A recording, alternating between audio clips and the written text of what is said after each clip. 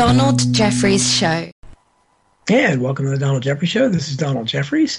My guest today is a very impressive writer. Robert Rosen has written several books. He's written the provocatively titled Bobby in Naziland, a Brooklyn memoir about growing up in Brooklyn in the 50s and 60s.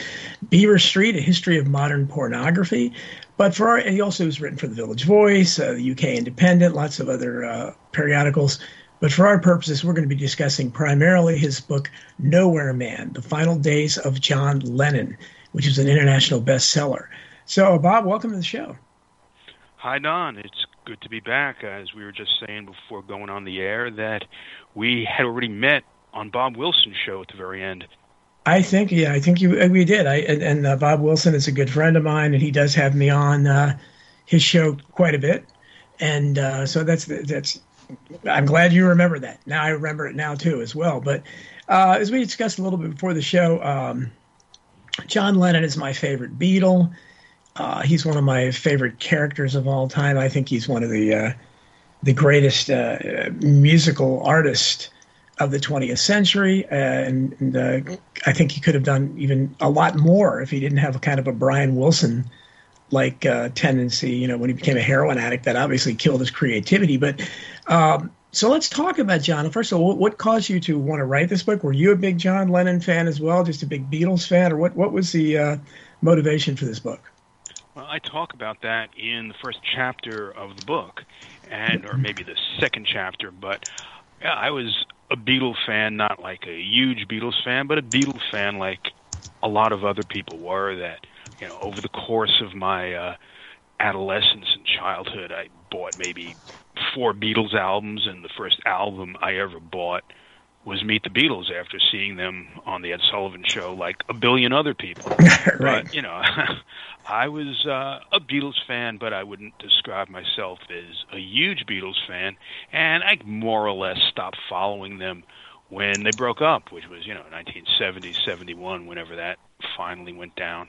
So the reason I did this book was, I knew enough about the Beatles that I was able to do it.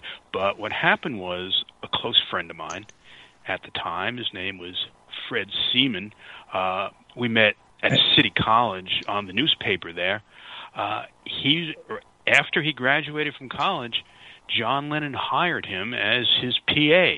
And his first day on the job, he came to me and he said, I've got to do a book about John, and I'd like you to help me. Fred always admired my writing, and at that point, he'd graduated a couple of years after I did. At that point, I was already a published journalist, and I was looking around for a book that I could finally get published. And when Fred came to me with this idea the day he started working for John, I said, well, this is going to be the book. And this was February 1979 that he started working for him. And between February 79 and December 1980, when John was killed, Fred would keep me informed about everything going on in the Dakota with John and Yoko and Sean. And this was the period where Lennon had dropped out, and he wasn't making music. He wasn't talking to the press. He was just more or less, or trying to be or pretending to be a house husband. And as everybody knows, he was killed in December 8th, 1980. And a couple of days after he was killed, Fred came to me and said, now's the time to start doing the book. And, that was obvious. And we were in a state of shock. But what happened, too, was that summer in Bermuda, John had gone down to Bermuda with Fred. And while he was there, he was recording the demo tape for Double Fantasy.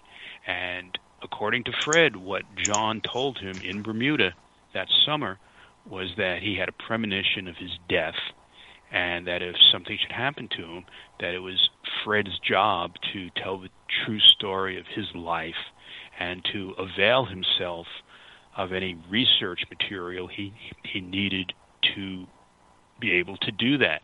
And Fred gave me John's diaries, his personal diaries that he was keeping between January 1975 and the day he was killed. And the book grew out of that experience with, working with Fred and having John's diaries.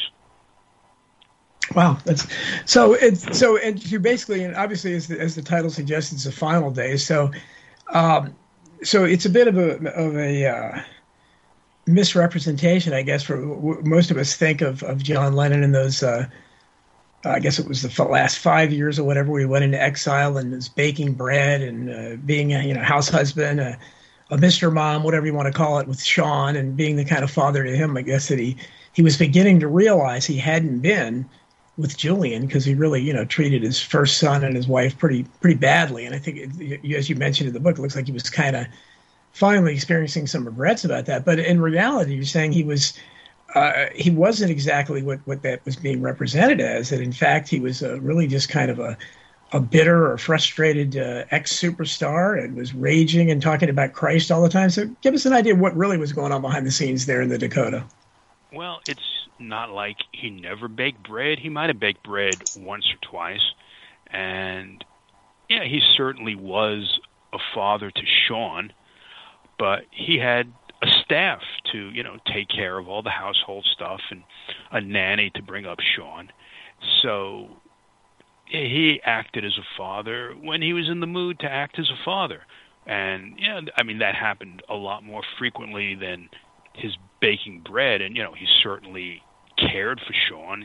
Sean was the best thing that ever happened to him. But, he had the governess to raise Sean.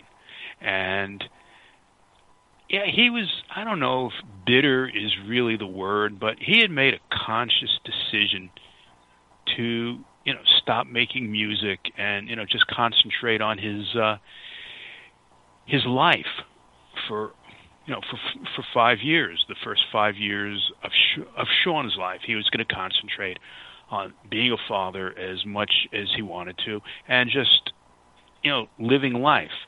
And, what he did during those 5 years was, he kept a diary. He, kept a diary virtually every single day, and, that was what came into my hands. He spent a lot of time sleeping. He spent a lot of time watching TV. He smoked a lot of weed. He would occasionally travel. He went to Japan a couple of times. He went to Cape Town in South Africa once. But, he had like 3 different homes: the Dakota, a place on Long Island, and a place in Palm Beach. So, he would go there to those 3 homes, and he learned how to sail. But he spent a lot of time isolated, reading, writing, watching TV, smoking weed, practicing what's called lucid dreaming, which is when you learn how to program your dreams. And a lot of his journal became dream journals, where he spent more time recording his dreams than he did his waking life. And one of the surprising things to me was how deeply he was into the occult, which was something that Yoko had gotten him into. So he practiced numerology and magic. They had a full-time tarot card reader who read their cards virtually every single day, and they almost didn't make a move without running it by the tarot card reader, whose name, they called him Charlie Swan. His real name was John Green. So they were consulting him all the time about everything you could possibly think of, from business deals to should we buy this house? Should we go here? Should we do this? Should we do that? And that's how he spent his time. Well, I find it fascinating that I understand he was going away from music, but for somebody I probably know too much about the Beatles, because I loved them when I was a little kid. I was a big fan of them at age 7 or whatever it was when they first hit the scene, and so I bought their records all the time, and John became my favorite rapidly when I started realizing as I got older that, God, this guy really is incredible. But for somebody, if you look at the way the Beatles were structured, that John dominated the early Beatles. And those are the sounds that I still love that era of their career the best. And then when he started getting into drugs, and especially when he became a heroin addict, his productivity just petered off, and Paul superseded him. And as you mentioned in there, there was a lot of resentment there. But why? Especially because he doesn't seem like he's really on anything heavy. And the period of time you're talking about, it doesn't seem like he's incapacitated by drugs any longer. Why do you think this creative urge, which he had a prodigious output of fantastic pop songs when he was very young, why do you think that wasn't in him? It doesn't seem like he spent much time, he was writing in his diary, but why wasn't he picking up a guitar or going to the piano and trying to, there was just no music in him? No, he was spending a lot of time writing. I'd say over those 5 years, the bulk of his creative energy was going towards writing in the journals, and he wrote a short novel too called Skywriting by Word of Mouth. But he would pick up the guitar, and he was thinking about music, like a couple of the songs that ended up on the Double Fantasy album, that he had been thinking about them for a long time. For example, the song Watching the Wheels, that I think it was 1977 or so, and Double Fantasy came out 3 years later. But in 1977, I think it was, he had dinner with a business associate who, and this was in the middle of John's withdrawal from society, and the guy told him that he was crazy, that he should get back and into making music and making money, and you're letting this amazing opportunity pass you by, and what are you doing? You got to get back now. And he comes home from this dinner and he writes in his diary, "People say I'm crazy." And 3 years later, that became the opening line for Watching the Wheels. But he had felt he lost his muse, that he was writing some music, but he didn't think very much of it. He could, what he was doing, he considered paint by numbers kind of thing. And when he went down to Bermuda, as I was talking about before, he went down there to recapture his muse, and he did in fact recapture the muse, and the music poured from him. But in 1975, when he dropped out, he was just burnt out on the music business, despised the music business. He had been under contract since 1962, and he needed to stop. He needed to get away and recharge, and that's what he did for 5 years. And the things I described him doing, that was how he chose to recharge. Do you think that because he was so political, and I, as a guy that I write a lot about conspiracies and corruption, so I'm down the rabbit hole all the time. And but I know that I don't know if you've heard of Paul Krasner. He was wrote The Realist along with Mae Brussell. I know who Paul Krasner is. Oh yeah, absolutely. Yeah, right. Well, I communicated with him years ago, and just because I had heard, working with Mark Lane as a teenage volunteer, that he was like my hero, the biggest Warren Commission critic, and it was really exciting to work with the Citizens Committee of Inquiry. But Lane told me about how interested McCartney was in his work, because he didn't think Oswald did it either. And but I said, well, as political as Lennon is, he must have had an interest. I really hadn't heard of that. But Krasner, who was a really good friend of Lennon and Yoko, told me that he was really obsessed with all that stuff. And you mentioned in your book about him being interested in UFOs. So Lennon seems to have been.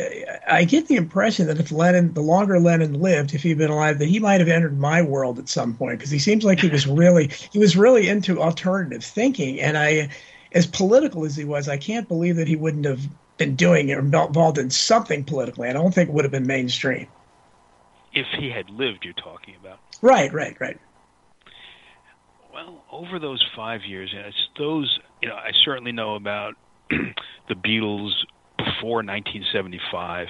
I did not know that McCartney was interested in Mark Lane's work. I mean, I have not heard that name, Mark Lane, I don't know how long now, but yeah, wasn't he some conspiracy theorist or something like that? I mean, that's my association with. Yeah, well, he wrote Rush to Judgment, which was the biggest bestseller, in the world ever on the JFK assassination. He was one of the first ones. He was also hired by Oswald's mother to represent his interest. He was actually a lawyer before the Warren Commission. They didn't let him do much, but so he was very involved in it. So when I first started getting that, this was my my hero. But he told me that, and McCartney was actually supposed and did write a soundtrack for because Mark Lane put a film out, Rush to Judgment, based on his book, and McCartney wrote the songs, but I don't know what happened.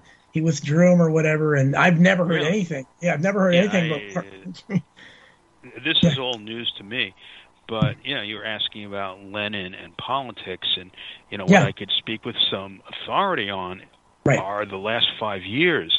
And just like music, he had pretty much let go of politics. That in the diaries there are very, very few political references of any kind, but there are some.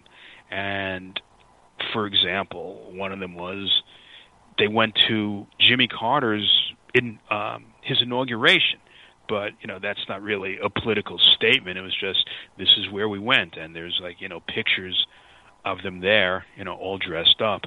But the only actual political statement of any kind that I recall him making over those 5 years was that when Reagan was elected president, he said, they're going to shoot Reagan, and we're going to get George Bush, and we'll have the CIA president. And, well, he was right. They shot Reagan, but he wasn't killed. And, John was killed before Reagan was shot. But, he called that one. Wow, so that's one of his diary entries. Yeah, and that's that's really the only political thing that I could think of, that had anything to do with politics. Yeah, I mean, it's like another thing I thought of. Maybe it's sort of borderline political, but what was it? The Vietnamese the boat people crisis that Kurt Waldheim was the UN Secretary General at the time, and he wanted the Beatles to reunite. And Kurt Waldheim wanted the Beatles. That's interesting. Yeah, Kurt Waldheim wanted the Beatles to reunite and raise money for the boat people. And when John Lennon heard about this, his reaction was basically, "Fuck that Nazi." Right.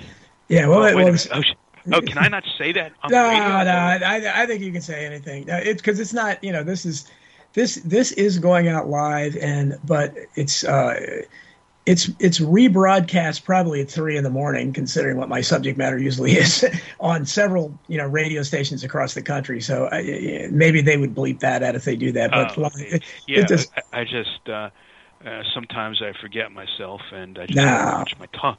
Oh, that's okay. You don't have to watch your watch your tongue, boy. You don't have to watch your language too much here. There's a couple questions for you in the chat room.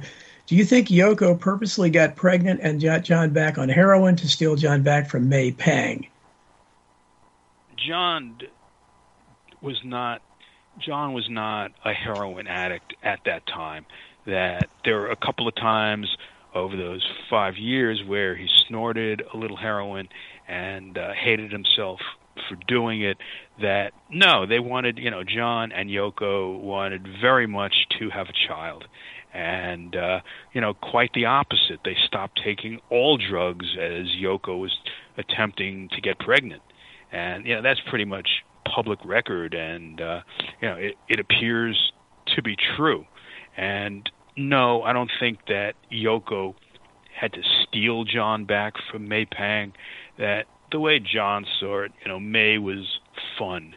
She was just fun to be with. But Yoko was survival, and ultimately she became the mother of his child. And he went back to Yoko because he needed to survive. But he always carried a torch for May Pang, and he would sneak off and see May as much as he could, which, sadly for him wasn't very often. I see. Somebody wants to, and this is up my alley because I wrote a little bit in my book on Borrowed Fame about the entertainment industry, which just came out the end of last year. I wrote about the Lennon assassination in some detail, but what do you know about, what do you think about Jose Perdomo, who was the doorman at the Dakota, and very suspicious character in my mind, because he ran around with a lot of the same anti-Castro Cuban exile group that was swirling around Lee Harvey Oswald and those people at the time. Were you aware of his background? Because a lot of us find that very strange. I know who Jose Perdomo is. He was the doorman at the Dakota. Other people have told me that they're confusing him with somebody of the same name who did work for the CIA. No, I don't think the doorman, Jose Perdomo or any other doorman was involved with the killing.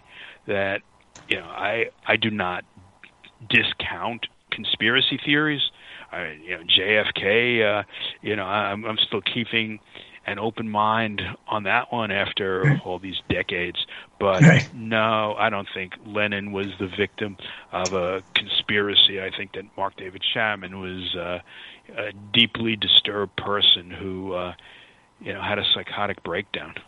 Well, even more than Chapman's kind of curious background, I found one thing I found amazing when I was researching my book is that I didn't realize Chapman was married before he shot Lennon, and his wife has remained loyal to him. I know. Mean, that's talk about for better or worse. That's incredible.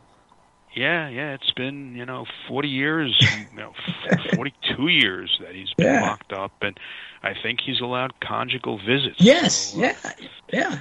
I mean, that's pretty amazing. He's led almost a normal married life, kind of a twisted way. I don't know about.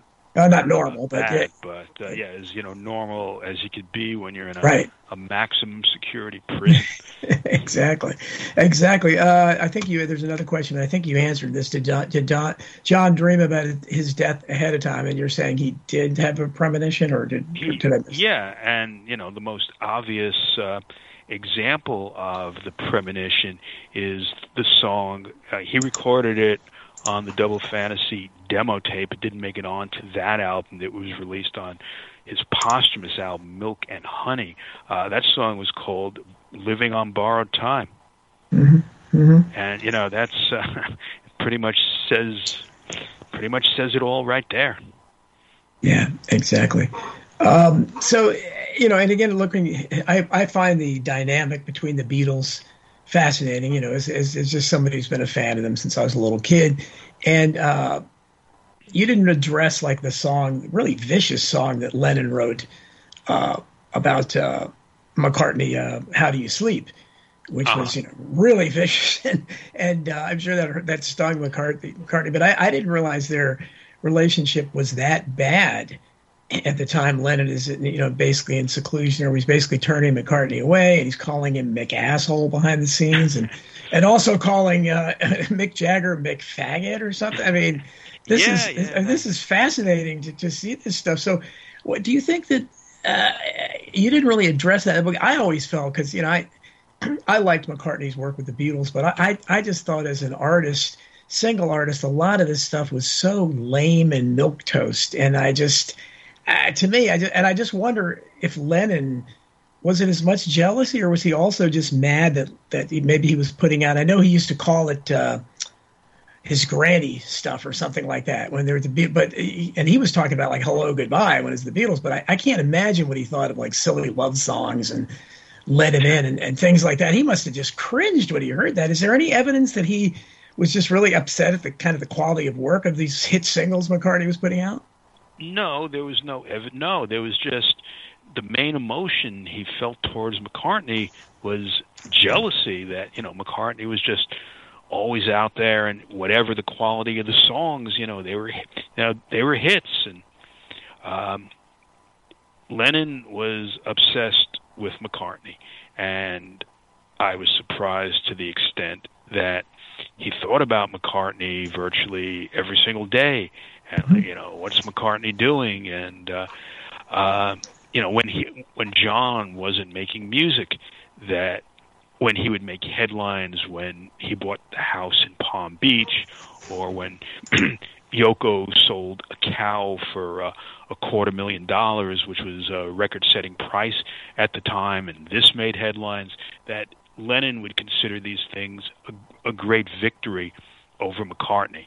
That in early 1980, one of Lennon's happiest moments was when McCartney was busted in Japan for marijuana, and the tour was called off, and McCartney went to jail, and that was John was absolutely jubilant.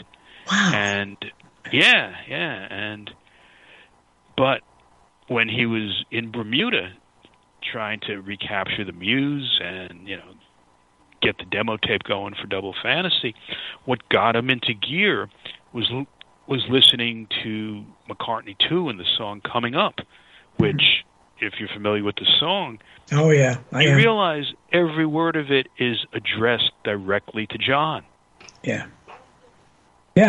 So he's kind of. I hope that we can get together, stick around, and see. Yeah, he's talking to John. Yeah. So do you think that Lennon was maybe preparing to become friendly with McCartney again, or? Well, he might become friendly with him.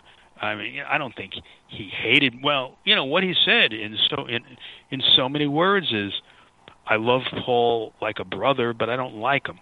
So, yeah, I don't think he really wanted to hang around with McCartney, and it was also explicitly clear in the diaries that he had no interest whatsoever in a Beatles reunion. That to him that was going backwards, and he wanted to move forward.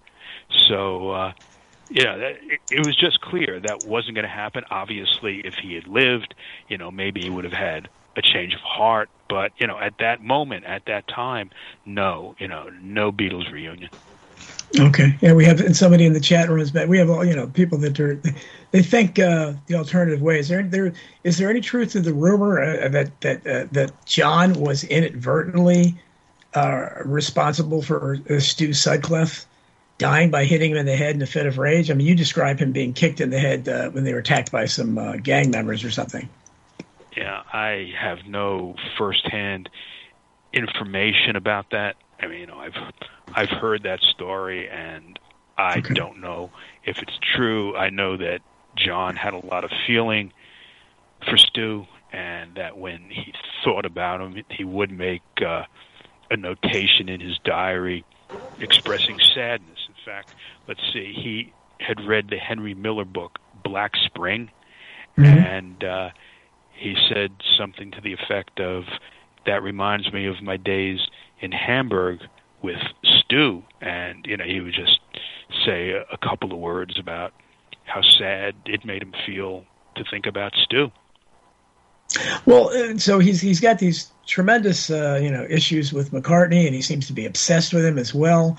And I'm interested in what you wrote about Harrison, though, because he's having sex dreams about Harrison. He doesn't know why, and yet they were really like bitter enemies at the end, or whatever. He had frozen George out of his life. Why was the relationship so bad with Harrison there?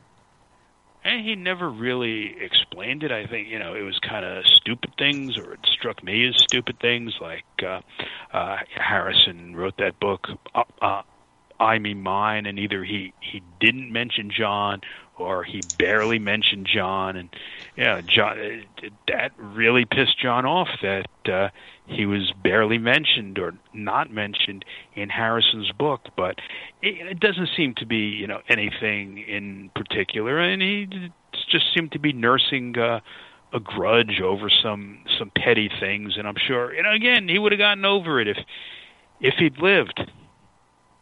Yeah. Well, I would think so. I always wonder, in my way of thinking, the Traveling Wilburys is the the best thing George Harrison was associated with, because he didn't get to do a whole lot with the Beatles. But I was wondering what Lennon would have thought of that, because I have a feeling he would have been even more jealous maybe than he was in McCartney, because Harrison was working with Bob Dylan, and Roy Orbison and Tom Petty. I would just, I know you have no way of knowing that, but hypothetically, do you think that he probably might have been a little jealous of that?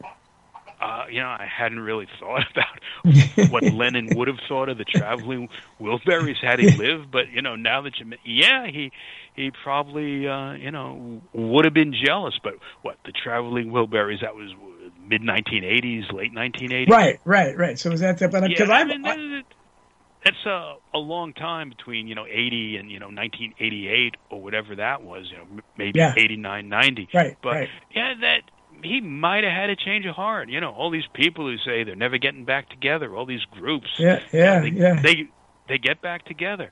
So, because I always thought that Paul, he never said anything, but I always thought Paul must have been jealous to some degree, because Paul got to work with my favorite. I love Elvis Costello, so that Elvis kind of worshipped him, so they worked together. But he had to have some kind of feeling. George is working with Dylan and Tom Petty and Roy Orbison and Jeff Lynne of ELO, and making better music than Wings. Yes, a whole lot better music in my view. You could probably tell I'm a little prejudiced against McCartney's music, so that's why, that's why I just wonder. There isn't a whole lot on the record other than the "How Do You Sleep" song that Lennon wrote, which was a little, obviously way too vicious, because he basically credited McCartney with only writing Yesterday and nothing else. But I just have to think that some of those, and I'm surprised there's nothing in the journals, because he's obsessed with McCartney, but he's not like critiquing any of his work, like Silly Love Songs or anything. There's nothing in that in his diaries. No, that's an interesting point, which again, I never thought of it. I've just been dealing in terms of what was there, what's known, and the only thing he really, wrote about McCartney were the things I was talking about, like, what's Paul doing, and his jubilation at the bust. Yeah, that was for marijuana. But and he did not critique Paul's songs. Maybe because he didn't think they were worth critiquing. I don't know. That it's hard to say what, or just not necessary. That maybe he just thought the quality was obvious and everybody else was critiquing them. What more could he say? Exactly. Well, what you talked about, that was really just, I just had to cringe when I'm sitting there thinking of him, being excited over his songwriting partner and bandmate being in prison, but he has Yoko casting a voodoo spell or something. Wasn't she casting a spell or something on he thought it worked, right? Yeah, John. Well, I was talking about the occult and how deeply they got into the occult, and one of the things was magic. That Yoko and the tarot card reader, John Green, Charlie Swan, he was kind of her guide, or their guide, to the occult world. That he went down to Colombia in South America with Yoko and Charlie Swan went to Colombia to meet Lena, the Colombian witch, and she paid Lena, I think it was like $40,000 to teach her how to cast magic spells. And John believed that the reason that McCartney got busted was because Yoko put a spell on him. Wow, that's incredible. There are lots of questions for you here. I'm not hitting them all, but did John create the Paul is dead rumor as a publicity ploy? Did John write privately about his? Apparently, you said he was obsessed with UFOs. Did he write about UFOs? Did he write about what? UFOs. Oh, No, the only real mention of UFOs was that night that he was at May Pang's house. Yes, he saw one. But no, he didn't get into writing about UFOs. It was just, a brief, fragmentary mention. Okay. And by the way, what's the website that you're on with this chat room? I'd like to see that. Well, it's Ocelli.com. It's Chuck Ocelli, my producer. He has a network, Ocelli.com, and they have a chat room off it. You can go to live chat, Ocelli.com. Yeah. Yeah, let me see what's going on here. This sounds interesting. Yeah, there's of course they're asking a lot of crazy fans are. Yeah, well, they're asking a lot of political stuff too that I know that you'd be interested in, but the poll is. I might be interested. Do I click on the Donald Jeffries show? Yeah, you can click on that. No. Click on the Listen Live tab, but you're going to have to shut off the player because it'll probably start playing for you. But if you go to the Listen Live... I can't do the Listen Live when I'm on the show. No, yeah. Right, I don't think you can they go to the chat at the same time. If you go on that, if you go on that page, though, that's where the chat room is. So you can click on that and just be in the chat room. If you go to that page, that's the way you get it. Listen Live. I'm not seeing Listen Live. It's a black button or a gray button, depending on your browser. Gray button. Okay. So I could hit that and go to the chat room. Yeah, there's a chat room on that page. Yep. All right, let's see. Okay, all right, I got it. Oh, that just popped up. Yeah, the Donald Jeffries show is you go to the archive, you can get the archive of the podcast. Here it is. I got it. Okay, yeah. So there's a lot on there. I'll leave it to you to guide me through. Yeah. Well, I've hit the ones I think were the most interesting, but again, people, Lennon. I've had a couple authors on. I had Phil Strongman, the show, who wrote a book about the Lennon assassination that I like very much, and he from England. And I had Jude Kessler on several times. She doesn't really get into that, but she just gets into the minutia of Lennon's life. And so it's very interesting to me. But I was just kind of amazed at how the viciousness of Lennon's feelings towards McCartney. But still, is the evidence, because McCartney, since Lennon died, he's expressed his own bitterness about Lennon being a martyr. And, he died. So, of course, he's kind of said it in so many words. And, of course, he had to live on. So he can't live up to that. So I think he's actually jealous of Lennon in death, perhaps, that he has this martyrdom because he was assassinated. But how do you think he didn't seem to have the same negative feelings toward John? Didn't it seem to be kind of mostly it was like a one-way thing that where Lennon was trying to break the relationship? Or am I wrong with that? No, it does seem like a one-way thing that McCartney wanted to get back together, and McCartney would have loved to get the Beatles together. But at this point, what you were just saying before, I mean, what does McCartney have to be bitter about now? I mean, he's McCartney. He came off well in the Get Back movie. I mean, he just he's like the only one. He's the one that had a real work ethic, and he came into the studio and he wanted to work and do the album, and everybody else just seems to be goofing off or showing up when they feel like. John did not come off particularly well through a lot of that movie, though. The scene with the rooftop concert, you could see that they were a great band. Yeah. Well, it seems that's what I think of, as I said, if you study the Beatles, they changed from John was the unquestioned leader of the Beatles in the early days. And if you listen to their songs, typically if whoever sang lead, that was the primary songwriter for that song. It's usually they worked it. And if you look at all the early Beatles songs, most of them, including their hits, were John's. John dominated that early sound during Beatlemania. And it was only gradually speaking that eventually, especially towards the end of the period you're talking about, the Get Back period, by that time, Lennon was a background player. He had taken a back seat, whether it was drugs or he was burned out or whatever. And McCartney was very ambitious and prolific, and he was basically keeping the band together. He was the one that was organized. And right. So I think maybe, Lennon resented that a little bit, but he willingly, he just kind of faded into the background. Somebody had to step up, and it was Paul.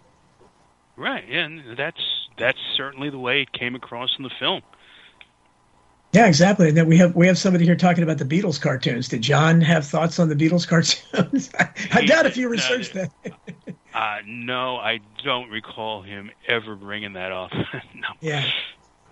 Yeah, well, there's somebody's talking about the Saturday Night Live offer, and I'm sure you remember that Lorne Michaels had that facetious offer where he was, Well, yeah, it wasn't facetious, but yeah, yeah, they were, yeah, they were hanging out together that night. I think it was 1976, maybe, yeah. and they were watching the show, and they were kind of like, hey, should we do this? Should we go down? Should we pick up $3,000? Yeah. And I mean, that would have been crazy, but they didn't do it, and that was one of the last times they hung out. Yeah, that's what I found that because they were hanging out there, but so I guess it didn't happen. The real rift didn't happen until after that, then, because they were hanging out. Boy, that would have been incredible if they. If they had actually gone down. Talking about television history, that would have been something. Yeah, and I'm looking at the chat room. These some of these comments are. Do you think John and Brian were lovers at some point? I mean, that's like an old question. And I don't know for sure. I mean, I've read that John might have been bisexual. He seemed to be, I've heard that. Yeah, mostly heterosexual, but he was a man with a libido for sure, and he was John. He was experimental. So who knows? I mean, these things, were not in the diaries, and he certainly didn't mention them to Fred. And I wasn't privy to everything John said, but I certainly know what was going on his head. There's one here about his guilt with his relationship with Julian, and yes, he definitely he had guilt, and he thought about Julian, and their relationship was frayed, and that he thought that the only thing that Julian wanted from him was money. And that seemed to be true, but he worried about Julian, that Julian was getting into trouble, and Julian wasn't doing well in school, and he was only 16 years old, and that Julian was riding around on dirt bikes, and he was going to get hurt. I mean, just the normal worries a father might have for his son. Sure, but I mean, as I understand, you wrote about that in the book. I don't think Cynthia was she was kind of struggling financially, so it is kind of, because Lennon, from Bob Wilson tells me, and he says to people that, and I've heard that he was really a pretty generous guy in real life, but more generous than McCartney, for instance, financially.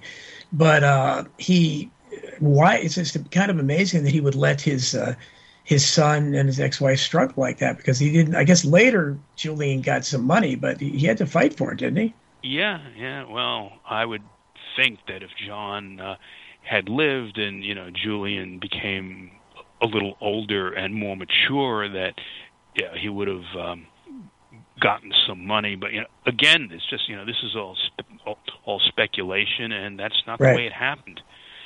But that was a definite issue with his relationship with Julian, that he tried to repair it, but he just it just seemed like it wasn't happening, and there was always animosity between Julian and Yoko, so that was a big part of the problem right there. So what Lennon didn't write about politics. He wasn't really writing about UFOs. He wasn't writing about McCartney's critiquing his music. So, but you had these prolific diaries. So you said it was mostly analyzing his dreams. I mean, what? Well, there were long periods where that was the case. But he was. What did he write about? He wrote a lot about Sean. He wrote a lot about what he ate. It was just like really his day-to-day thing. That he'd get up in the morning. He got up early in the morning. He'd note the time, 5, 6 o'clock. Look out his window, which faced east over Central Park, and he would draw a picture of how the sun looked that day, if it was cloudy or it was bright, and he'd write about food. He just he'd write about all the people moving through his life. The servants. He'd write about his worries with Apple Records. He'd write about. He'd think about his Aunt Mimi and write about her. Mm-hmm. He'd write about the books he was reading, and he'd write that he was practicing yoga, and he smoked weed, and he was alone much of the time, and he was into solitary sex. I mean, I wrote about that. Yeah, that was that's I don't know what that means, but it's kind of, well, I guess maybe you figure how many he probably went through 1,000 women or more, I guess, in Hamburg and in the early days of the Beatles. I would imagine. But that's a lot of women. I mean, 1,000. Think about that. That's a lot. Yeah, I mean, I don't know. I'm just guessing they had an awful lot. I mean, I know they were, as young guys. I mean, what are you going to do? That's what that's what rock stars do, isn't it? I hear. I don't know, but it's kind of sad though. At the end, Yoko was not interested in sex anymore. And of course, she was one of the many questionable, things. A lot of us, because I loved Lennon, but boy, I did not like Yoko. And I just said, he wrote so many great songs, but he had this stupid Yoko lyrics that ruined me. Oh, Yoko's a great song, except for it's called Oh Yoko. He kind of ruined it with that stuff. But she was much older than him, so maybe she. Yeah, 9 years older. Let's see, she was born February 1933, and he was October 1941. Yeah, 8 years older. Yeah, so that's. You have to wonder, but obviously, I don't know. I guess what kind of attraction there was there, but regardless, he changed his name for and everything else. So, but you had, did you have any dealings with any experiences? Did you have any contact with Yoko's people while writing this book? Not while writing the book. No, I was on Yoko's payroll for about 6 months back in 1982. 1983, and I had numerous meetings with her. She's not my favorite person in the world. She could be charming. She's not my friend. She's not my enemy. If Yoko ever wants something from me, as has happened in the past, she knows that her lawyers will contact my lawyers and will, work out whatever she might want from me. But, for quite some time now, she's wanted nothing from me, and I want nothing from her. And I think we're just very happy leaving each other alone. How did she feel? How did she feel about? How did she feel about Nowhere Man? She had no choice but to accept it. That at the time Nowhere Man was first coming out, her lawyers needed my testimony in a case, and nothing was ever said to that effect, but it was understood that if they needed my testimony, I was not going to be a cooperative witness for them if they were going to give me a hard time with Nowhere Man, and they didn't, and I cooperated with them, and they got what they wanted, and Nowhere Man came out, and we've had nothing to do with each other ever since then. How about Sean or Julian? Did you have any contact with them? I met Sean when he was really young. That I was working for Fred Seaman's uncle, Norman Seaman, and they were putting on shows in Carnegie Hall, Carnegie Recital Hall, which is a smaller hall attached to the main Carnegie Hall. And I was writing comedy skits for them, and Sean would come to these performances, and I met Sean then, and I met Sean when he was a little bit older, and I was going to the Dakota all the time when I was on the payroll there. So, I knew Sean when he was a child, like 5 years old. Okay. Yeah, and somebody here, obviously people, I don't know if he's read your book, because I didn't know until I read your book that Peter Boyle was so close to Lennon and Yoko, because this guy says he actually had John was his best man, Peter Boyle's best man at his wedding. Was that in my book? I forgot. No, it wasn't. Yes, but it's based on what you said. Apparently, Peter Boyle was one of his closest friends, it seems like, in New York. Yeah, he was John did not have friends, but Peter Boyle was the closest thing he had to a friend. That he did not have friends because he was John Lennon. He understood that everybody wanted something from him, no matter who, and that just got in the way of having any kind of real friendship. And he understood that Peter wanted something from him, and what Peter wanted was to be photographed with John and Sure. seen in restaurants together, and Sure. be known as John's friend. I mean, that's what Peter wanted, but John didn't really appreciate that. And you had asked about Julian too. Yes, I did meet Julian when he was about 17 years old. I was in London, and we spent some time there with Julian, and I didn't really get to know him, but I got a sense of who Julian was, and he was with all his people, his friends, his little gang of people, and Julian was in a difficult position, because of the financial thing, and he was a troubled kid.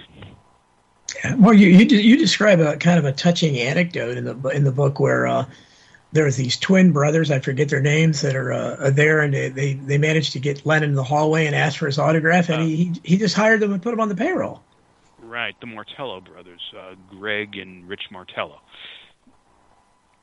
Yeah, that's who they were, and they were kids. They seemed like nice, friendly kids. One of them looked a little like George Harrison, and they were just total Beatle freaks.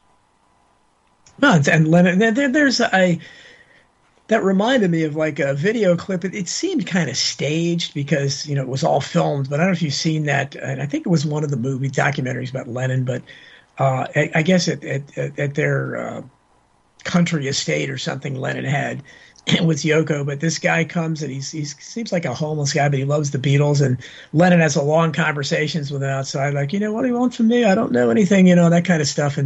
And then he invites him in to eat with him. Have you ever seen that? So that reminded me of that when he put this guy in the payroll. I think that does sound familiar. I've seen that. What film was that in? Imagine, maybe? Yeah, it might have been Imagine, the documentary about that. Yeah. Yeah, I've seen that, not recently. I certainly have a dim memory of it. But and John sometimes he liked meeting people. Sometimes he liked it when fans came up with him and came up to him and recognized him and asked for his autograph. And sometimes he couldn't stand it. It just depended on his mood. Yeah, he was very moody, right? Wasn't that his thing? He had wild mood swings. He was a moody guy. Yeah, he was just a moody guy. Hey, that sounds like a song. Just a moody guy. Yeah, he wrote something like that. So what?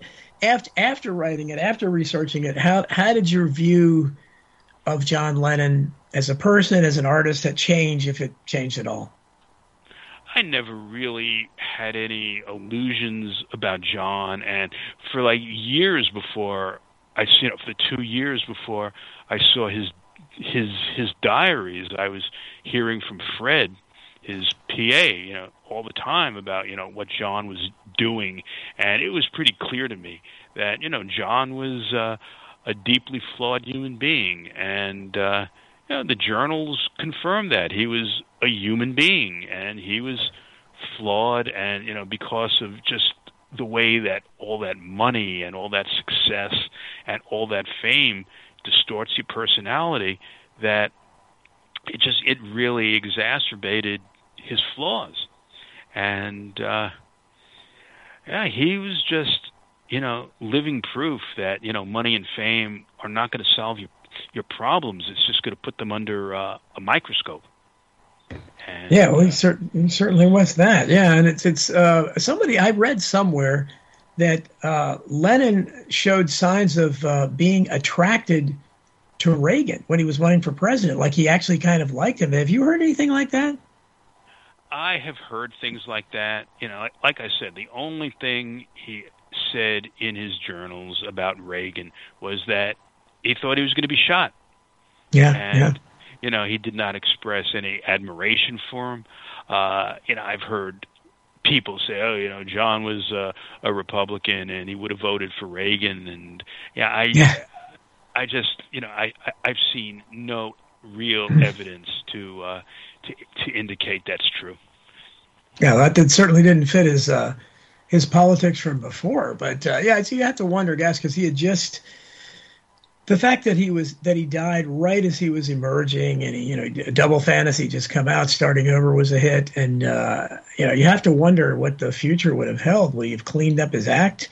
Would he have come to his senses and left Yoko at some point? I don't think he would have ever left Yoko when Double Fantasy was released. He had cleaned up his act pretty much. I mean, it's not like he completely stopped smoking weed, but the image that they were putting forth, was the family, the nuclear family, and it's not that there was a complete myth, that there was, at the center of that, there was an element of truth. And it was just, wrapped in all these other things, and they made it out to be more than it really was. And that's the image that they chose to project. And, that's the image that Yoko is still trying to project, that, John as almost like a Walt Disney character, this fuzzy beetle who also a secular saint, when he was just a flawed human being who had enormous problems that he was constantly grappling with.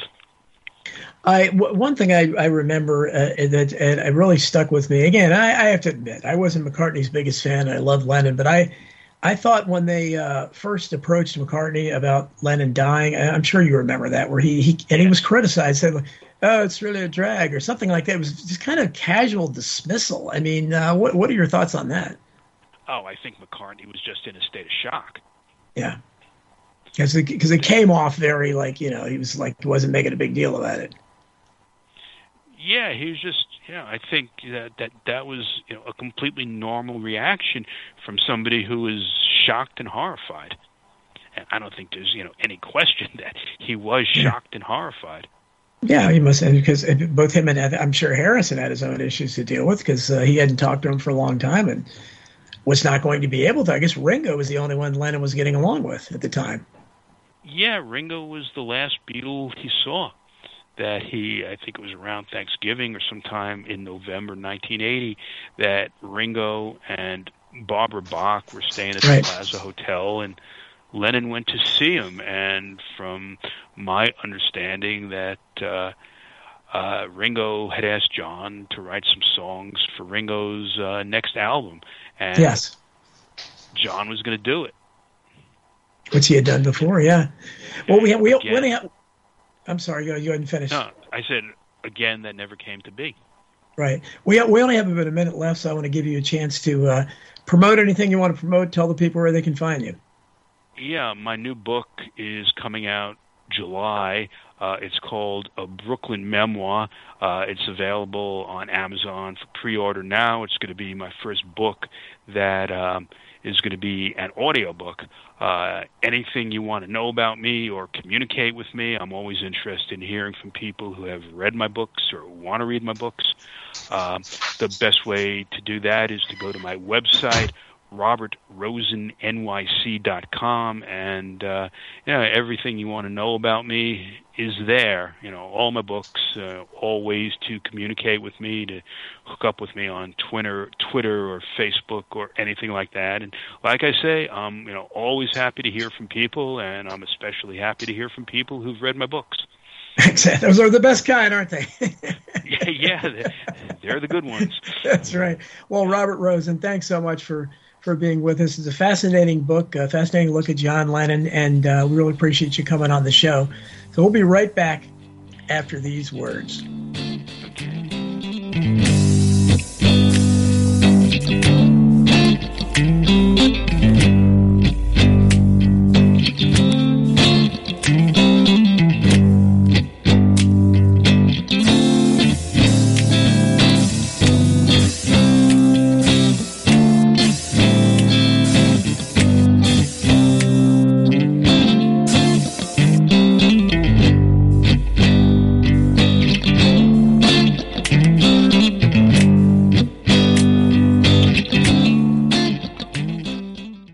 a time of fake news, fake politicians, and fake fiat currency, it's getting harder to find the genuine article. That's why when it comes to precious metals, I call the team I can trust. This is David Knight from my friends at Wise Wolf Gold and Silver Exchange. Proudly veteran-owned and operated, Wise Wolf Gold and Silver Exchange is your home for gold and silver coins, bullion, jewelry, and more. Prices and inventory are updated daily, so you get the most competitive possible pricing. And when it's time to sell your gold and silver items, they pay top dollar. Wise Wolf Gold and Silver Exchange also accepts and deals in Bitcoin. Call or text the owner, Tony Arterburn, today at 888-667-1836. That's 888-667-1836. Or just go to wisewolf.gold. From bullion to Bitcoin, Wise Wolf Gold and Silver Exchange. Wise Wolf Gold and Silver Exchange. Hi there, this is John Barber, and you're listening to the most informed man in America, my friend, fellow author, and raconteur, the great Donald Jeffries Show. The War State by Michael Swanson explains the great national transformation that took place and put the Kennedy presidency in the context of the times and reveals never-before published information about the Cuban Missile Crisis. President Kennedy would not have been assassinated if he had been president 200 years ago. His assassination took place in the context of the Cold War and the rise of the national security state. Before World War II, the United States was a continental republic. In the decade that followed, it became an imperial superpower. Generals such as Curtis LeMay not only wanted to invade Cuba, but knew that there were short-range missiles on the island armed with nuclear warheads that they could not destroy because they were on mobile launchers. Their invasion could have led to a third world war, and they wanted to go to war anyway. The War State by Michael Swanson reveals why and will show you what President Kennedy was up against. For more information, thewarstate.com. Go ahead, caller. Yeah, I'm interested in the truth about the JFK assassination. Right. Well, what do you want to know? Judy Baker's wild claim, Oswald girlfriend, she knew Ruby and Barry, cancer weapons. Really? I imagine I could claim I have 4 wheels. It doesn't make me a wagon, but okay. Oswald was on the kill team and trying to prevent the murder of John Kennedy. Come on now. Has a real expert on the JFK assassination looked into her claims? Go to Amazon.com. Enter Judith Baker in her own words. You'll get results for a digital copy of a book where Walt Brown utilizes her own words and the known evidence in the case to get at, well, a different perspective, let's say. You can get Judith Barry Baker in her own words from the author himself, signed if you request it, by contacting Dr. Brown at KIASJFK@AOL.com. It's a fun book, and it actually dissects the many, many fantastic claims. Judith Barry Baker in her own words. Thank you for all the great information. WallStreetWindow.com. Gold, silver, the stock market. WallStreetWindow.com. Perhaps you're invested deeply. Perhaps you're not in deep enough. Maybe you're thinking about getting started. WallStreetWindow.com. Michael Swanson, the brilliant author of The War State, understood these trends professionally for many years, and now he gives you the benefit of his knowledge. WallStreetWindow.com. Go there now. Go there now. Go there now. Every time I put it on my face, I'm able to breathe just a little bit deeper. What are people saying about mytrueessence.net? I'm going to tell you something serious, man. I just want to tell you listeners, I bought some of that Modifilan from Christy, and she made me up some of this emu oil mixed with some other stuff. I don't know what's in it, but I like the way it smelled. And I started putting it on, rubbing it on my foot, rubbing it on my knee, and like the second day, I didn't, I just noticed it. I'm walking around, I'm like, damn, my knee is loose. I can tell you that oil you gave me helped me with my carpal and my shoulder problem. And if it wasn't, I wouldn't be working. My ankles started to really be pesky and bother me. And I'm telling you, the pain just went away. Essential oils rule! And when I put that on, it's like my skin came alive. mytrueessence.net. Chili.com. Revelation through conversation. Hi, this is Ron Paul. You're listening to The Donald Jeffries Show.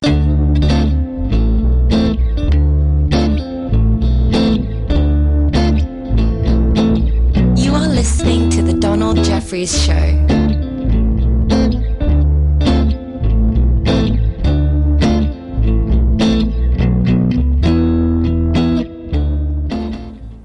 And welcome back to the Donald Jeffries Show. I never get tired of hearing Ron Paul saying you're listening to the Donald Jeffries Show, or John Barber, or Cindy Sheehan, or Susan Olsen. It's very gratified that those people agreed to record a little promo.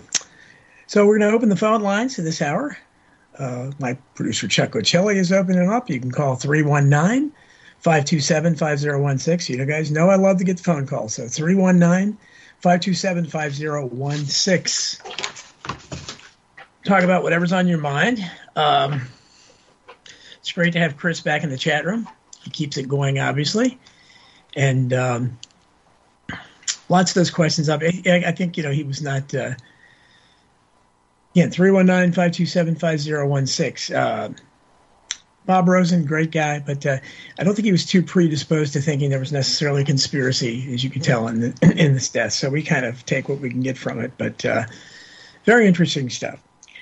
So, as I noted, I'm still trying to get Laura Rubin on the show, and she was an actress and someone who hung around Andy Warhol's group. So Lou Reed and those people, after she met Jackie Kennedy, I don't know if she might have, because I think she was part of that group, but still going to try to get her on the show, hopefully in a couple weeks. Next week, I have Aaron Elizabeth. I have to check and make sure I set that up a long time ago in advance. Has written some really good stuff, has a huge following, especially about the pandemic and things like that. So that'll be a good discussion.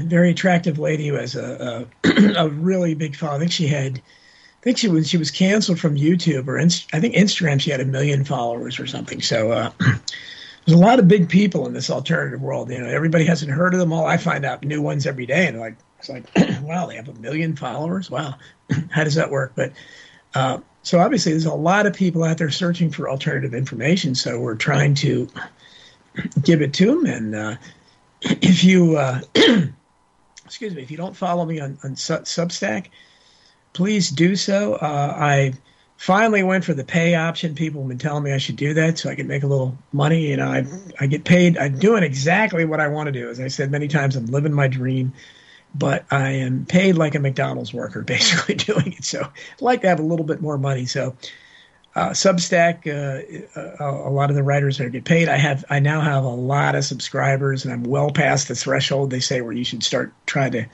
go for a pay option. So very gratified this week that I did it. I'm getting a good number of paid subscriptions, but I'm still offering everything for free because that's kind of the populist way. I don't feel right about having just pay stuff, and it's too complicated to figure that out. So everything's out there for free. So you go to donaldjeffries.media or donaldjeffriessubstack.com. I Protest is what I call that there, like I call my original radio show. And you can read all my stuff there, my various rants, and become a subscriber. And if you feel like becoming a paid subscriber, the options are there. It's not much, and it certainly would be greatly appreciated. So let's see what's in the news. Well, of course, we still have the Ukraine, Russia stuff, and I just want I doubt very many people that are listening to me are buying the the Vladimir Zelensky is some kind of great hero for you. So you don't know his background. The guy's a comedian. He was and he was really a lurid performer. One of his great talents, and you can go see the video out there, is playing the piano with his penis. Now, I'll give you, that's a talent, but it's not, I don't know, it just doesn't seem classy enough to be leading an allegedly free country. And he also, notoriously, one of his roles was on the show, he played, okay, his TV show is now on Netflix, there you go, and on that TV show, I believe that's where he first played the character of the president of the Ukraine. So you talk about, life imitating art. So now that's what he's doing now. But I don't even understand this Ukraine's. I mean, this is beyond belief, because I can't even figure it out geopolitically, because typically our foreign policy is run completely by Israeli interests. Ever since the neocons took over under Reagan in the 80s. we've never looked back, and our foreign policy can pretty much, it's been focused on the Middle East because that's where Israeli interests lie. So typically, it's whatever's in Israel's best interest. That's how our Democrats and Republicans, our duopoly proceeds. That's what they do. And but in this case, I really don't. I don't quite understand why Israel would have more of a rooting interest in the Ukraine than I don't understand it at all. So it doesn't seem to have the typical Ziocon, agenda there. But that is what is happening when you're seeing all this Ukraine flag waving. And again, just look at what this guy did the other day. It literally bought him no bad publicity at all to just declare all other parties out, all his up. And unlike America, which is limited to these two Tweedledum and Tweedledee parties that we've had to choose from forever, other countries have multiple parties to choose from. And they really do have more of a choice. And in Ukraine, they had several parties. And Zelensky, the great Democratic hero, just cavalierly just banned them all. And he also consolidated all media into one network. Now we might as well do that as well here because we typically really just have one narrative that goes out all the time. But I found it ironic that this is still the mantra. We're there to defend democracy or protect democracy, whatever it is. Ukraine is not a democracy, and if you had any doubts about it. The fact that this guy you're worshiping is some kind of leader of the free world, this cool crusader, he just shut down all his opposition the other day. So I don't know what that is, but I don't think it fits into a democracy. So, but again, this is it's almost like mask wearing. The people that are clinging to Ukraine, boy, they just the programming's working really good. Chris says, would you ever consider interviewing Squeaky Fromm or Sharon Tate's sister? Sure, I would. And I'm sure maybe you have their contact info, Chris, because you have everything. Jim Jones's son. Wow, that would be interesting. Chuck said, Jim Jones is hard for me to get a hold of. Never had that in my show. Okay. Sure, if you have contact info, I'll try. I'm trying right now. I'm really trying to get one of Dorothy Kilgallen's kids, because I want to find out what the deal is with Jim Kilgallen, which was her father, and he lived to be like 94, 96 or something. So he was alive for decades after she was murdered. And supposedly what I found, somebody had sent me, and I don't know if it was Chris or Bob Wilson or who originally, Peter Seacosh, one of you guys sent me something originally that about how he contacted the senior Kilgallen contacted the House Select Committee on Assassinations. He was alive and well then. And it had to do something with Dorothy's papers in a safe or something. I can't find that for the life of me. All I can find about Jim Kilgallen is that he never discussed Dorothy's death and wouldn't discuss the assassination. So, but he did. There is something out there that admits he contacted Louis Stokes, the House Select Committee on Assassination, but it was basically to tell him a bunch of newspaper clippings, one of which, very interestingly enough, was how the employees at the Regency Hotel, which is where Dorothy Kilgallen was last seen alive, were instructed by their employer not to talk to Lee Israel, the controversial, I wish she was alive, the controversial author of Kilgallen that wrote about it.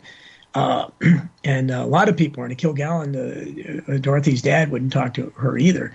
So if you can find that, boy, that's what but I was able to find what I think is her daughter. I left a message. She hasn't called back.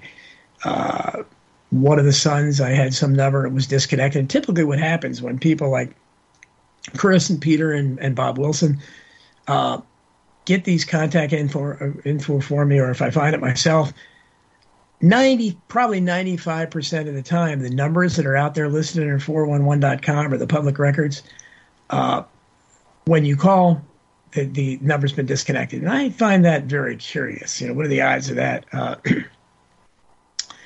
any rate, so that's the kind of, I'm looking at. So I love to talk to people like that, and certainly would be very interested in Squeaky Fromm. Squeaky Fromm is wasn't Squeaky Fromm also, she was very popular in high school. Wasn't she connected to Phil Hartman, I want to say, or some celebrity? I'm sure Chris knows. I can't remember. What was it? It was,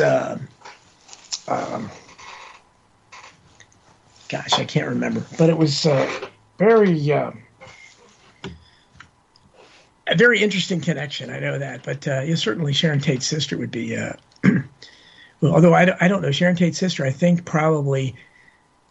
It's unless Chris or anybody knows different. I think she probably buys into the establishment narrative. I don't know what happened there, but certainly the Tate LaBianca murders, a lot of dubious questions there. I think that. And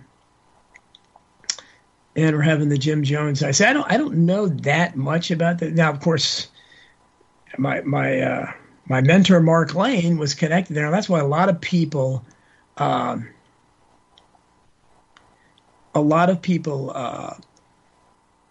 who distrust Lane and claim he's a CIA agent, which they pretty much claim about every high-profile critic of the Warren Commission. Everyone. I've not heard one that they didn't think that about. But most of the reason they think that about Lane is because of his connection to Jim Jones and the fact that he got away unscathed and he was Jim Jones' attorney. That would have been interesting to ask him about that.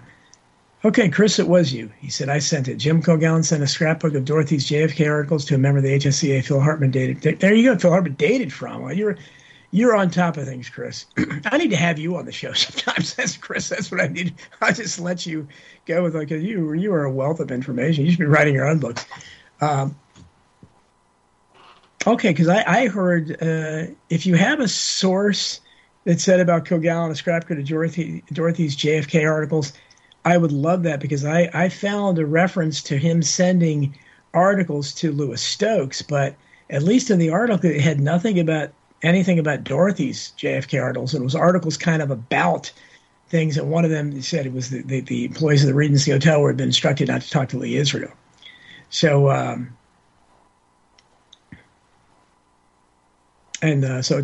Chuck did Laura Cole did a show, and 2 other survivors confirmed that Jones Jr. was supposed to pass along orders for Jones people in California. Yeah, that's Chris. We certainly did. He's the one. He sent me Seymour Hersh's number. He answered. I talked to him. Wasn't very forthcoming. He basically said, so I wanted to know. And with Hunter Biden's laptop in the news again. What Seymour Hersh said years ago, and I talked about this in Hidden History, that Seymour Hersh claimed, and he's claimed it publicly, that there are videotapes out there of U.S. troops, our boys, support the troops, raping Iraqi boys in front of their screaming mothers. Now, that's the kind of thing, and not that anybody would want to watch that, but that's the kind of thing that could really wake up millions, because that's something that you can't, that you can't, how do you deny that? But he claims, it's going to come out. Well, it's the last we heard. That's what I wanted to ask him about. And he just basically said, wait for my next book to come out or something, which I said, okay. I mean, he was okay. He was nice, but he wouldn't talk. Bill McVeigh, that's Timothy McVeigh's father, he actually did answer the phone. Again, all this is from Chris. Chris got me that. He got me Todd Bergen's contact info from the JFK Jr. and very interesting exchange of emails. I'll have all that, the details in Hidden History 3. Citizen GX said Phil Hartman, a really bad choice of women, I'll say. Squeaky Fromm? No, not quite. Chuck is going to be talking about Hunter's laptop next hour with Ed. Oh, you got Ed. Yeah, say hello to Ed for me. I've been on Ed's show several times. Really interesting guy, private investigator. He has a bunch of great contacts himself. I think he worked on the OJ case and lots of other. And he always, as we mentioned, he reminds me a little bit of John Barber. He always seems to be on the brink of getting a big show, and then I don't know, something seems to fall out. But that's the way it is. And entertainment, a little bit of contact I've had with people out there in Hollywood and in the entertainment business, that there's a lot of that, where they get you excited and you think, wow, there's something that makes you think, hey, this is really great. Somebody's going to do that. And always, you never hear anything else, or it just falls through or something. So I think that's just the way they do business out there. So all my best to Ed.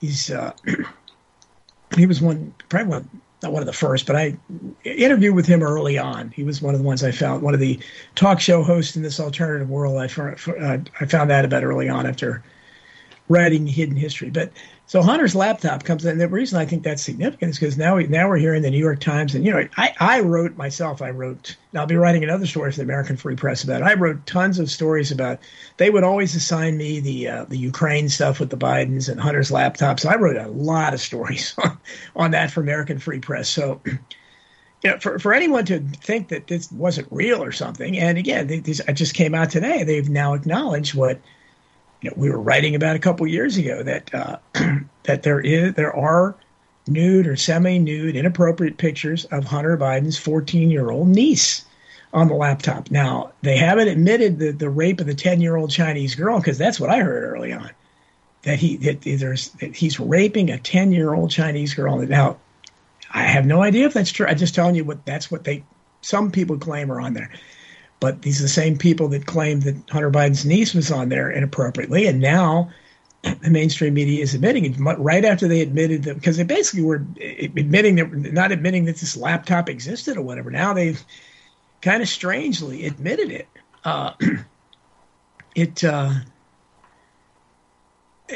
So I really don't know what the reason is for that, but if, again, much like Anthony Weiner's laptop, which is kind of being forgotten, that's the one where, the allegations are, again, from the conspiracy world. Are they real? I don't know. That, Hillary Clinton is doing some really horrible things to a little kid or little kids on that laptop, Weiner's laptop. So where did that go? Nobody got to see it. Hunter Biden's laptop made the news more because, somebody like even Rudy Giuliani, who, by the way, where is Rudy Giuliani? He must be with Anthony Fauci somewhere. He's kind of disappeared. And this is a guy who was a high-profile guy. He was, right in the middle of the 9/11 cover-up. But I think he got sucked in a little bit into Donald Trump's world, and maybe he actually thought he was doing some good. And of course, Trump dropped him like a hot potato, like he does everybody. Which I think he didn't even pay Giuliani for his legal services, which is Trump's modus operandi. That's what he does. So I don't know where Rudy is, but Rudy was the one that was really talking about what was on that laptop. And so I'm sure wherever he is, he's maybe saying, I told you, I don't know. But I doubt very seriously that this will go anywhere, because for the right-wingers out there who have hopes that like Hunter Biden, if Hunter Biden is the president's son, they could conceivably sacrifice somebody at that level, to prosecution. But typically they just don't prosecute anybody. And that's the biggest problem in this country. I talked about it on Jeff Rent's Monday Night, and I've always said for a long time that the biggest problem in America, I thought, for a long time, was the disparity of wealth, and the fact that half the country has nothing. And it's obviously still incredibly important. But I think that the number one problem now is the corruption, the systemic corruption from top to bottom, and the fact that so many high crimes are going on, so much corruption, and it's never, ever punished. And you just can't continue like that. And I'm talking about everywhere. You look at this guy, Deshaun Watson, if you follow the NFL. This is a guy who's not even that great of a quarterback. I mean, he's not, he's no Tom Brady, but he's shown potential. But and maybe he'll be great. I don't know. But I don't think he's, top tier by any means. But he was accused by 22 different women that worked at different massage parlors, all the same, kind of like the Bill Cosby thing, very, very similar accusations. Nothing happened for a year. He was put on inactive status by the Houston Texans, the team he's playing with, to their credit that they did that. But once it went to the grand jury, they say a grand jury can indict a ham sandwich. Well, they can never indict anybody famous, rich or famous. They may indict ham sandwiches, but not rich ham sandwiches. So they failed to indict.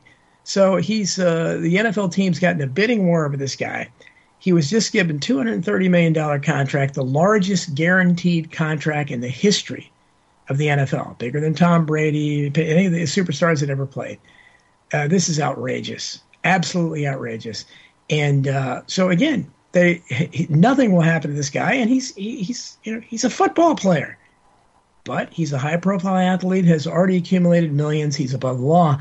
So Hunter Biden, son of the President of the United States, nothing's going to happen. Hillary Clinton, sorry guys, you're not going to get to see the orange jumpsuit perp walk. And the other side, you're not going to see Donald Trump do it either. This is the problem, is that you can't have a society. Why should anyone respect the laws? No one should respect the law, because it's outrageous the way people that are obviously committing crimes all the time. And Hillary Clinton destroyed a hard drive with a sledgehammer, admitted to it. It's like, just the 30,000 emails or whatever. It doesn't matter. It doesn't matter. They're all above the law. So be interesting to see if that ever comes out. And Chris's boy, Chris, you sent me Oliver North. Not that interested. Marvin Bush and Lori Klasidas' widow. I would like to talk with the Klasidas family. I know he's not going to talk because he got all upset. And if you don't know who Lori Klasidas was, she was the young intern that was found dead with a head wound in then Congressman Joe Scarborough's office. Now, this guy now hosts one of the most absurd talk shows out there with Zygmunt Brzezinski's daughter, who I guess is his wife now, Mira Brzezinski or whatever her name is. But they hosted together Morning Joe, and it's just, it's about as putrid as it gets. It's kind of almost at the View level of unwatchability. But this guy again got away with murder. He joked about it later. I mean, this guy, I tried to, when I wrote about Hidden History, tried to do more investigation on it, couldn't get anywhere. Klasidas is a very unusual name. There are family members out there. You can't get through to, and I'm not going to call I think have better luck with a sister or something. And I did track the sister down. She's a principal of some school. And I was probably you too, Chris, but left a message for her. Never called me back. Obviously, wrestler Billy Jack Preston. Absolutely. I have more on that. I actually talked to a couple people about him. They don't trust him, but I don't know. He apparently still disappeared. Yes, Orville Nix's granddaughter, and I'm friends with her, Gail Nix Jackson, and she's got a pretty bad case of Trump derangement syndrome. So she's one of several people that just kind of don't trust me because Roger Stone's name is on the Hidden History, my best-selling book. He wrote the foreword to the paperback. Nothing I can do about that, folks. Publisher asked him to do it. At the time, I was excited about it. Carol Derek Cooper's widow. Yeah, boy, that Carl Derek Cooper's widow. Yeah, you did. That's right. Yes. Rudy and Bernie Kerik have photos with the yes, they do. Rudy and Bernie Kerik have photos with the QAnon shaman. That's very interesting. Oh, I didn't. Lori Klasidas' widow her husband's dead. I didn't know that. I had to check into that. Let's see. Do we have a caller here? Huh? Okay, we have a caller. You're on the air, caller. Hello. Oh, DJ? Oh, yeah, DJ, yes. It's JJ. Hey, how you doing? Hey, long time no talk, so I just want to tell you, you've had a lot of good guests on lately. I really liked that John Barber show you did a couple weeks ago.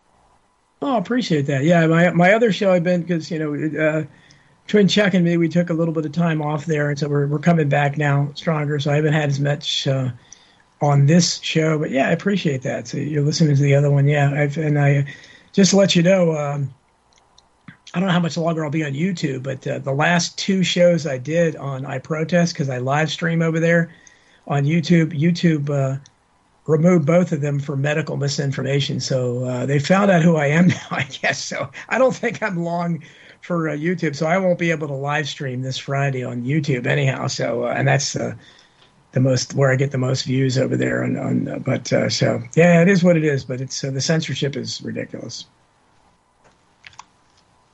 Yeah, and your guest last week was interesting. I missed like the first 10 minutes of the show, but it sounded like she's basically a targeted individual, right? Yes. Yeah, last week was Carolyn, yeah. And Carolyn Rose Goeda, incredible story, just, and again, kind of hard to document. So I'm still trying to because I want to write about it in even more detail in Hidden History 3 than I'm writing now. But the problem is she's having a hard time finding anybody that corroborated. People are scared. Some of them have died. And, but this is the kind of corruption we face, because her corruption was at the municipal level, the local level. And it's just amazing what she went through, having her home demolished and all that kind of stuff. So I'm glad you listened to that. Yeah, I hope everyone did. and they I can't remember. Did they? Was she the one? Did they shoot her dogs? They killed her cats. Yeah, and I think they shot her dog too. I think. Yeah. Yep. Now, there needs to be some kind of national law passed on that. I mean, cops don't have the sense to know not to be murdering people's pets. Right. I guess we'll have to commit pen to paper to explain it to them. Yeah, well, it's how many of those cops gone by, wild videos and stories do you hear about? It's a real thing with them shooting dogs. They've done it many, many times, and it's I know. Yeah. I have a pit bull, and I'm always worried about the way people react to him, even though he's just a big goofball. Oh yeah, especially a pit bull. You know they're going to be, because they feel threatened about be threatened by a French poodle. So they're not going to. They're not going to say. And it's happened way too many times. And again, if people don't care about them, all the people they've shot in the back and everything, they're certainly not going to care if they shoot a dog. And they've shot a lot of dogs. Oh, I don't know, Don. I don't know. There's a lot of people out there that love animals a lot more than people. They are. You're right. That's it. When I was talking about Deshaun Watson, you remember Michael Vick is really one of the few high-profile athletes who caught hell because of the dog thing. I don't think he would have gotten in as much trouble if he'd raped 22 women like Deshaun Watson is accused of. Exactly. That Vic, what did he do? He did like 5 years or something, didn't he? Yes, well, I don't know if it was quite that long, but the fact he was punished at all was amazing to me, because that just doesn't happen to these guys. They're above the law. Right. Well, they think they are until they're not. Yeah, well, exactly. He found out, but I guess he got the animal rights people in an uproar. He made the wrong group upset. You don't mess with PETA. No, you don't mess with them. But yeah, I don't know. So, well, I'm glad you're listening to the show, and hopefully, I'll have some good guests going forward here. I'm very picky with who I ask. Chris asked would I consider having Opperman or Rentz as guests. People ask me, Bob Wilson asks me about Rentz all the time. I love being on Jeff Rentz's show. I just don't know how he would do as a guest. And I don't know about Opperman either. I don't know. Opperman might be interesting, I guess. But that's the one reason, like, Leno Sonic is a perfect example. Leno Sonic is a great host. But as a guest, he kind of, and Chuck kind of, I think, vouch for that. He kind of holds back a little bit. He doesn't want to be there. He doesn't want to be a guest. Yeah, he doesn't say. He wants to be the host. Yeah, if you saw the show I did, well, it hasn't come out yet. John Barber's Making Movies, where Len and I were his guests. I mean, you could see. I mean, Len just, when the microphone goes to him, he didn't have a whole lot to say. He prefers, I think, to be on the other end of the microphone where he's asking the questions. Yeah. But I had a thought on that big laptop story there. Mm-hmm. Well, the bigger issues, all the crimes there the Bidens have been up to. Yeah. Yeah. Where there may be some so-called justice, I have to think, sure, Biden's stupid, he's dense, he's probably got Alzheimer's, but surely he has figured out by now that all this crap that fell down on Trump, all this Russia stuff, was meant for him. Hillary had all this stuff. She was getting set up to drop it on Joe Biden and Hunter Biden's head in case he tried to run against her in 2016, because he was the sitting vice president. And so presumably most people thought he was going to try for the nomination. And, so if Joe Biden realizes, hey, dummy, you're a sitting president, this woman wanted to destroy you, think about that. Let that sink in, Joe. Yeah, exactly. Well, we'll see. I don't know, what plans they have, because I think they're everybody kind of assumed when Biden got in there that he might not be long for office, but Kamala Harris is just, it's maybe even worse than Biden. I mean, with her giggling and just her superficial, I mean, just her explanation of Ukraine. You see, Ukraine's a country, I mean, it was ridiculous. I mean, it's really embarrassing. So I don't know what they have planned, man. I don't predict anything. And Chris has asked me, is the next Talking Movies the conspiracy theme?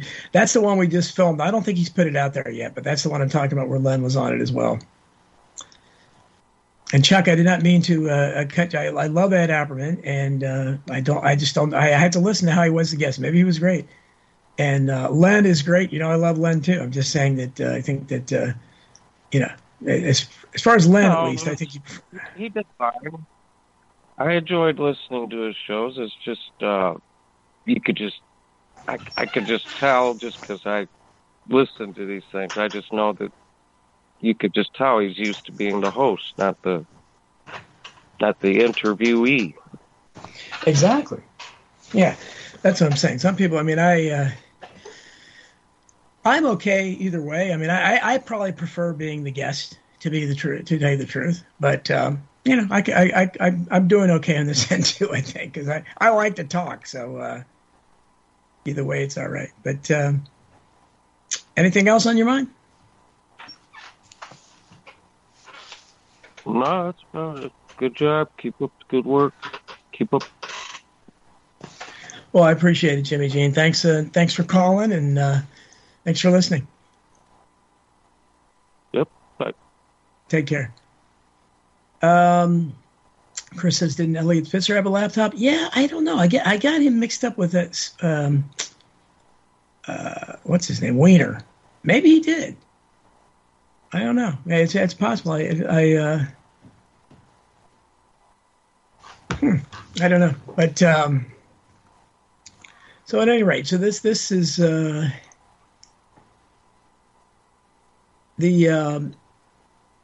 laptop situation that seems to become being the big story now that everybody wants to talk about, and the alternative field anyway. But it's breaking through this Ukraine-Russia thing. I mean, that is just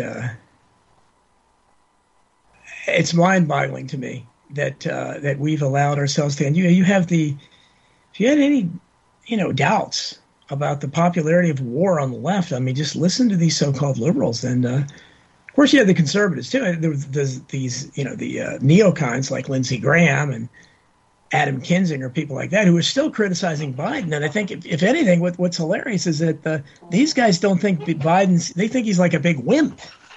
It's like, why don't they? I think they want him to start bombing Russia. I don't know what they want. So it's there's very little sanity out there, and you have people like the women on the Keith Olbermann, who's completely deranged now, absolutely belongs in a padded room somewhere. Saying that the military should be detaining people like Tucker Carlson and Tulsi Gabbard, and really that's the best that you have in terms of anti-war voices that are in the that have any kind of platform in the establishment media. I haven't seen anyone on the left outside of Tulsi Gabbard, not one person that is other people like my friend Cindy Sheehan, people like that, Cynthia McKinney, but for people that have for no voices against this madness. Apparently everybody's cool for World War III, and a lot of people are cool with nuclear weapons. I just don't understand it. Oh yes, Chris is talking about. I saw that night. I saw that video. Are you the one that sent that to me, Chris? And if you've seen it, man, maybe Chris can put the link up if you did send it. John Podesta's.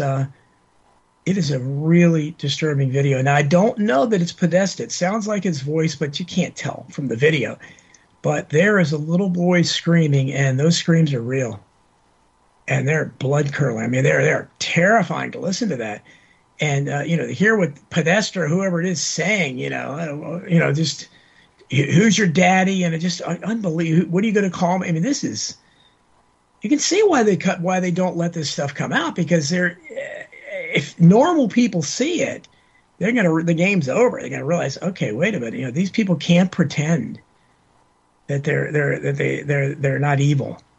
That's Peter Seacos. He's just tuning in now. No problem, Peter. I just always appreciate you. I appreciate everything you're sending me too. Peter's been sending me a lot of good stuff too on Lincoln and Woodrow Wilson and all kinds of cool stuff. And Joe McCarthy, lots of good stuff for Hidden History 3. Between Peter and Chris Graves and Bob Wilson, I don't have to search for too much research. I just put it together. I mean, because these guys are great, and I really appreciate it. Yeah, the interesting guest. So I guess you missed the first part.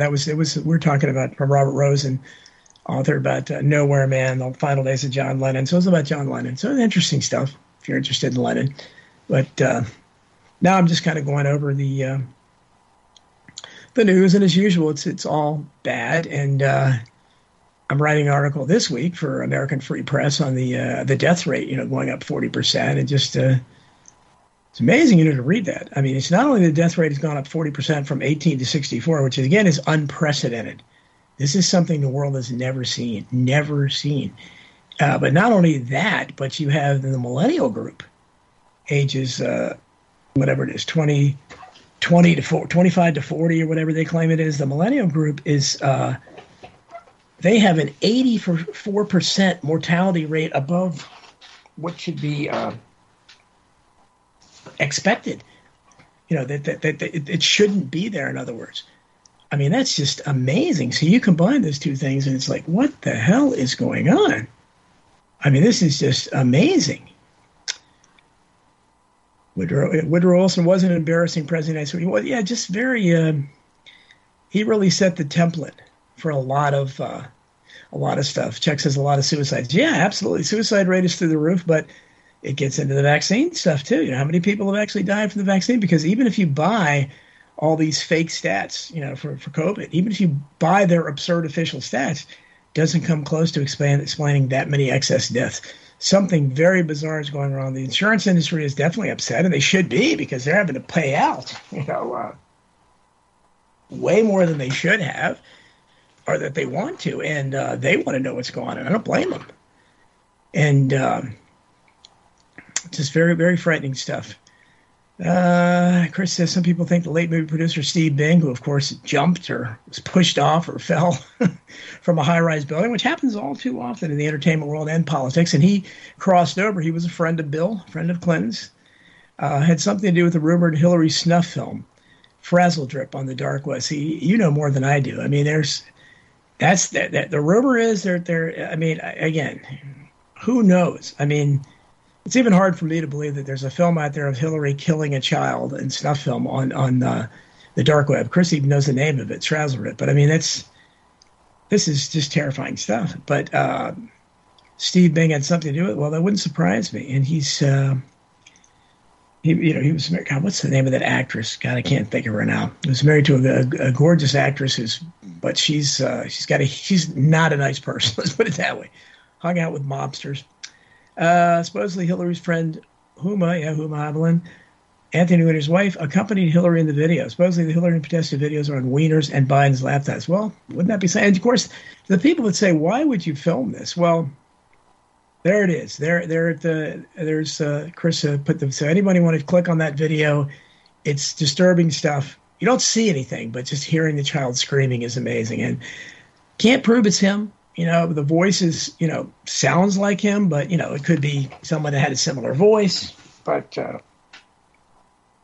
whoever it is should be locked up and, for a very long time, obviously. Elizabeth Hurley. Thank you, Chris. He knows everything. Yes, I did mean Elizabeth Hurley. Thank you, Peter. You both got it. Chris and Peter got it back to back. Yeah, she's the one that called Marilyn Monroe fat before. Deluded she is, and she hung out for years was sleeping with a gangster called Donnie Shack something, I don't know, some kind of gangster. It wasn't even that high up, but so what kind of guys she likes. So she was also I think she had kids with Steve Bing, I think, but she was his wife or girlfriend or whatever. But anyway, these are not nice people, and so if these things are, you can understand why the laptops, and there's a pattern emerging here, and that is that these laptops seem to contain this pedophilia stuff. Because if Hunter Biden's laptop contains a rape of a Chinese girl, if it contains underage images of his underage niece, that falls into that category. I guess not quite as bad as a snuff film that apparently existed on Anthony Weiner's laptop, and so we don't know. And the video there of John Podesta, which again apparently is maybe that might be on Weiner's and Biden's laptops too, according to Chris. So there's something there, obviously, and there's that would you tell normies again, they're just gonna roll their eyes. Oh sure, right, sure. But if you come up with something, good enough documentation that it's happening, again, they can't refute it. What's the thing? One picture proves 1,000 words, so one video proves 1,000,000 words. And so when you have the evidence like that, they have to cover it up. There's no question about it, because they can't possibly take a chance on this getting out to the public, because if they do, then their game is up. They can't, continue to maintain that these people are anything, other than monsters. And that's clearly said. If that's Anthony Podesta, John Podesta, or whoever it was, it's an absolute monster. I mean, I'm trying to wrap my mind around, how you could be sexually excited. A little kid is screaming in terror like that. I mean, it's just.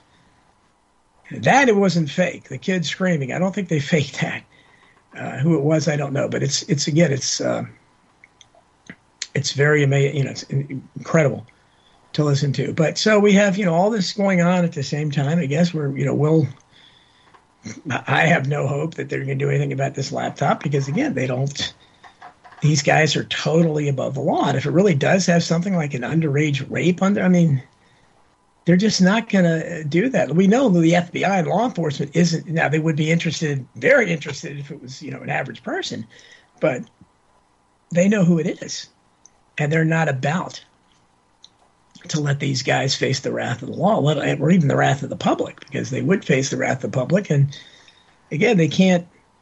Hillary Clinton, Podesta, the Bidens, they can't pretend to be anything. I mean, the mask is off, and not to use a pun with the COVID mask, but the mask is completely off then, and they can't possibly pretend that they're anything else than what the extreme conspiracy theorists have said they are for a very, very long time. So, anyway, so we have that stuff going on. I don't know what else is beyond that. COVID seems to have disappeared largely. Since Putin invaded Ukraine, so I don't think that's by accident. Pretty amazing. Chris said supposedly cops found a bogus note in his car. Okay, I guess you're talking about Tony Scott, that was a director of Top Gun, and he was like 68 years old or something. To be jumping from a bridge at that age, I don't know. Seems kind of an unlikely way to go out. Said cops found a bogus note that didn't match the handwriting, and someone leaked Bozik's info to the press about him having brain cancer. Reminds us of when the media reported Paterno's death a day too early. That's right. That happens, definitely. But, Chris, you're a wealth of information. I can tell you that. You really, really know your stuff, man. So all I got to do is throw a name or incident out there, and you're on top of it. So you are the man. But Tony Scott was involved with a lot of military propaganda. Yeah, he made some big films, certainly Top Gun and lots of other big films. So, yeah, no doubt about that. So, and a lot of these cases you're mentioning, I cover in On Borrowed Fame, and I hope people will check that out. My latest book, Money, Mysteries, and Corruption in the Entertainment World, forward by our friend John Barber.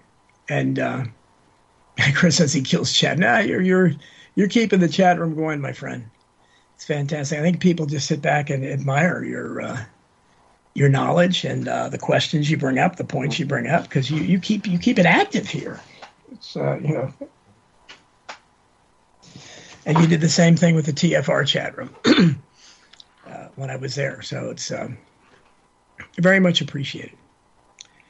So now that's good reading. Okay. Citizen GX, thank you for being here. Well, Peter Thanks for Peter C. Koch again, just my buddy, along with Chris and Bob Wilson. You guys are, I don't know, I guess authors have researchers all the time, but I don't know how many people that, you guys just send me stuff, and it's just, I can never repay you. It's fantastic. Peter says, any idea who you want to do the forward for Hidden History 3? Wow, it's a good question. I don't know. I'll have to think around. I think it depends on who the publisher is, because if Skyhorse publishes it, I probably have a better chance of getting more of a name. I don't know. Maybe I'll ask Ron Paul again. Problem is, there's not that many people out there that I respect enough that have a name.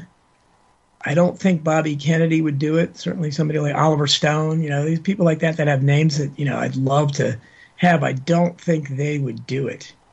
But I don't know. Oliver Stone's.